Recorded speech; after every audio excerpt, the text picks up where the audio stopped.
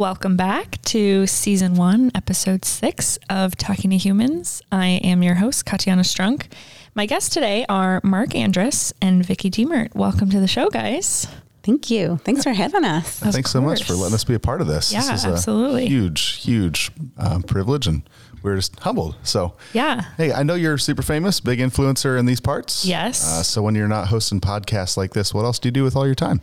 Yeah, so I work for what we call the Central Operations of Redemption. So for those of you who don't know, there's 10 redemptions across Arizona, and I work for the kind of team that works for all 10 of them. And I handle kind of branding and communication that runs through kind of all 10 of us. So we all have the same website. We're usually all in the same sermon series, things like that. So I just kind of facilitate that. That sounds like a lot of work, a lot of multitasking, and things that I would never want to do. So I'm glad that you are. Yes. You're in that role. It's a ton of fun. I get to do a lot of things that people kind of don't get to. Like I just get to work with a lot of different people from different congregations, and the kind of things I'm processing and working on are just very, very unique to the job. So that's really fun, but probably a lot of behind the scenes work too. Yeah. Most people wouldn't even realize is happening. It's a lot of thinking, a lot of like, okay, how are we going to do this on such a massive scale? And one little change is actually requires a lot of just foresight and thinking. So yeah, the theme of this season, if you guys haven't, I don't know if you guys listen to my podcast a lot, but the theme of this season is discouraging encouragement, a phrase that was meant to be encouraging, but can leave us discouraged, in fact. Today, we're going to be talking about faith over fear, which is a really interesting kind of thing. When we were talking about what we were going to talk about today, I made a joke about a Hobby Lobby sign, because I feel like that's just a very like faith over fear. Like people love. That's a big sign. I've seen that on Hobby Lobby. It's fairly large. It is like the sign at Hobby Lobby, I feel. Yeah. So I think when I think about this phrase, I think a lot about college. College was just like a really intense time for me in general, but I think trying to choose a major and just feeling like, okay, whatever thing I choose, like that's the path I'm going to have to definitively go in. And I'm 17. So how do you make a choice like that? And I remember lots of people just kind of saying like, you don't have to be afraid. You just will trust in Jesus and that'll just be fine.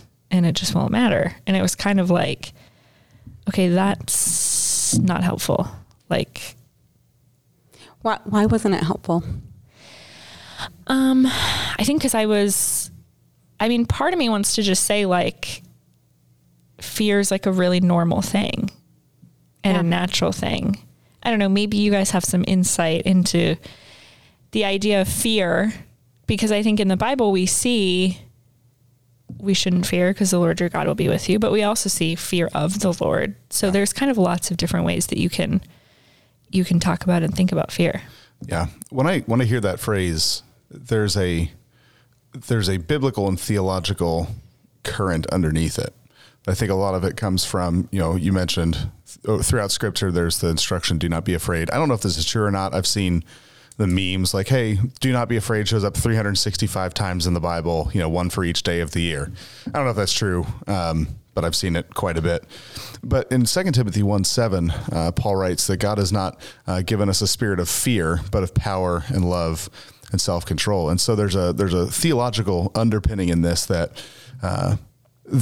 suggests that what ought to dominate our lives, what ought to be the driving motivation force behind our lives, the decisions that we make, what we do or don't do, is that we'd be driven by faith in the person and the character of God and his promises to us, as opposed to the fear of looking at the possibilities of what might happen. What is this person going to think? And there's a biblical truth to that, that I want to acknowledge and say, like, that is fundamentally a true statement in a 30,000 foot view. But as you point out, Katiana, there are things that are actually right to be afraid of. Fear of the Lord is talking about scripture probably just as much as the commandment, do not be afraid. To be afraid for the well-being and be cautious and concerned about the well-being of your children, your family. As a pastor, there are things that I'm afraid about and concerned about for the congregation that are actually appropriate to be afraid of and to be aware of. And so I bring that up just to go, there's a biblical undercurrent of this. But too often when that phrase gets thrown out, well, just faith over fear, it tends to minimize and put shame and guilt on the person that's hearing that, such that they're thinking, well, does that mean that if I'm afraid at all that I don't have any faith? And so Vicki, I know you've had to think through this phrase. You've probably interacted in counseling with a lot of people who have even wrestled with how the phrase has been used with them. I'm curious how you'd interact with that statement. Yeah, I agree with the kind of the underpinning or the underlying message of Scripture. I'm even thinking of 1 John 4:18, where it says, there is no fear in love, but perfect love drives out fear. And so there is this relationship between faith and fear, but I think sometimes it gets pinned as either or. Right.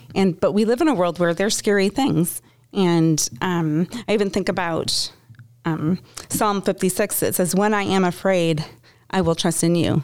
So when I'm having this emotion, in the midst of this emotion, I can trust it. It doesn't mean that if I have this emotion, I'm not trusting. And I think that kind of feels like the assumption is, oh, if you're afraid, that equals no faith or not trusting. And simultaneously, there is growth and a trajectory of growing in our trust and faith in God. Yeah, I think more accurately, rather than just the pithy faith over fear, like that's the end of the conversation. Yeah. Well, there's nothing else I can tell you. You just need to have faith and you'll think and feel differently. That's not a helpful way to enter into a conversation. It's a great way to end a conversation poorly. But rather, almost kind of taking and running with some of what Vicki said just a minute ago, rather than saying faith over fear, to go faith through fear. Yeah. With the existence of this fear, whether it's legitimate or rational or not, which is not mine to determine anyway, what am I doing with that fear? Is it leading me to act in faith and cry out to God for help, to engage with, Christian community and say, pray for me, get insight, get input from other people? You mentioned, hey, what do I do with college, career, like getting input and wisdom from other folks? Is it leading me into community and relationship with other people, so that faith in the character of God and the purpose of the church is being demonstrated and put on display and made even more of through my fear? Or is my fear leading me inward and distancing from other people and saying, I have to figure this out. This is too overwhelming. And so then that's, like I said, when I think through that phrase, faith through fear actually seems to be probably more of what most of us would have in mind. But we just hear faith over fear and throw that out. And I think a lot of times that ends up doing lots of collateral, unintended damage and discouragement to people. Yeah. And I think when we think about fear, there's something that we love or value that's in play. And so think when somebody is sick, I'm thinking about in Philippians 2, Paul was concerned for Epaphroditus, right? Like there's genuine concern. And so something that we love is and care about, there's a risk or danger to it. And so the call isn't to be not affected, but rather it shows us that this is important. And now what does turning to the Lord look like moving forward? Yeah, I love that. Well, I think too, like even in our culture right now, we're seeing fear and faith both be used as kind of buzzwords, and even like being fearful or not being fearful has become like a controversial kind of topic. And so I think it's interesting to think about faith and fear not being a dichotomy, being two separate things, but how do they intertwine with each other? Well, with that, part of what happens is we tend to, particularly in the United States and then the quote unquote American Western culture, whatever, we tend to think individualistically. So it's my faith, it's my fear. And there's a reality to, yes, I'm responsible for what I'm thinking and feeling. But we were designed to exist in relationship and communion with other people. And so if I just think my faith, my fear, what am I going to do with it? Then I'm costing myself the ability to be influenced and shaped and impacted by the other people that God has put in my life. And when you then examine all these things that are happening in society and culture, we all tend to then isolate ourselves, which then actually amplifies the fear and amplifies the insecurity that's there and makes it that much harder to act out in faith, particularly because so much of acting in faith involves being around other people. So I was thinking of this passage in Isaiah 2, verse 3, It says, "Come, let us go up to the mountain of the Lord together, to the house of the God of Jacob, that he may teach us his ways and that we may walk in his paths." And so the idea of like, come, let us go up together. Paul says something similar in Galatians 6:2, that we are called to bear one another's burdens. And so whatever the thing is that is feeding into, that's causing fear to come to the surface, the answer is not push it down. Don't be afraid. Don't feel that way, but say, what am I to do with this? And to have other people around in my life and say, hey, let's go to the Lord together. Let's go up to the mountain. That essentially we say, let's go worship God together. Let's pray. That is fleshing out, living out one another's burdens. And it is in that context where I'm reminded I'm not alone in this. There's somebody that's walking with me in this, that the purpose is not necessarily to not be afraid, but to experience the comfort of the presence of God in the midst of that fear, which is actually the thing then that feeds into the increase in our faith. And I think it can unintentionally have the implication that we don't have faith. And so people can think, oh my gosh, like maybe I don't have faith. And then the extent could be they're questioning even if they're a believer because they have fear, when the reality is we live in a fallen, broken world. And so then I can't be affected. And Mark, you mentioned how many times fear is mentioned in Scripture, and this exhortation not to be afraid. And I think one thing that does is it shows that God knows that this is going to be our experience. He knows us so well that he's going to say, I am with you. I am near. I'll go before you, behind you, beside you. And here's this invitation that I am with you. And so it's not just don't be affected, but I'm with you in the way that you are affected. Yeah. Well, I love like this season because, I mean, I think pretty much every episode we've said, it's not that the phrase itself is wrong or is bad, but the way that it's used sometimes can just affect people negatively. And I love that because we're not just saying like what's true. That's all we care about is like what's true and what's not true. What we care about additionally is the way that we use that truth in engaging with others. And so I think that's part of this phrase too is it true? I think it's good to talk about that, but also like when we use it and it dismisses people. And yeah, I mean, I think that's the biggest thing when it was kind of said to me was like, I still like trust in Jesus, but I also like am scared and I'm worried and I'm not sure what to do. Yeah. So they kind of started talking about this other thing, like, oh, like trust God or faith over fear, when here's this other conversation that could have been had that helped, because that actually didn't help you necessarily walk through the decision. It just said, don't be affected this way. And if you're affected this way, then that equals no faith, when that not what maybe was intended, right? But kind of functionally what happened. Sometimes instead of people saying dismissive stuff to me, I wish they'd just say, I don't want to talk to you about this. And I just prefer that. I just don't want to talk to you. Right. Versus dismissing my concern. That's so interesting. Even like for you to say, I wish that people would actually just not talk to me. Or that you would say, I don't want to talk to you about it. Like for people who say these kinds of things, again, the intention isn't bad. I mean, I've said stuff like that all over the place. That even hearing that ought to be a call to us to consider not just what am I saying, but what is it doing?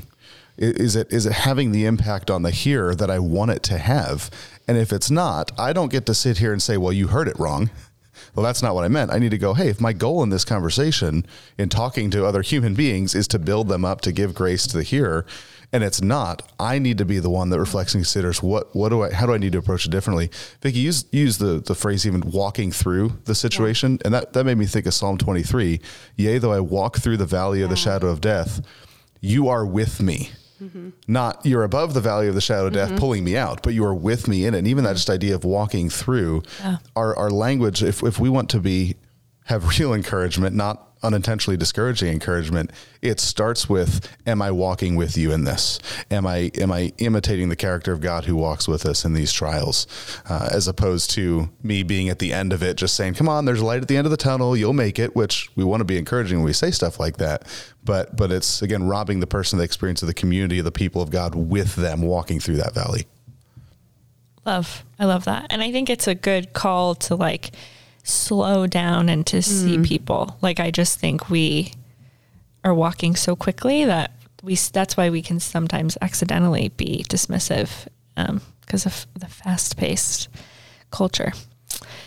All right. Well, I'm getting a word from our producer that he needs to freshen up his red your color. So he's busy and needs to end this podcast. So thanks so much for joining us today. It's been a real pleasure. And this has been Talking to Humans with your host, Katiana Strunk.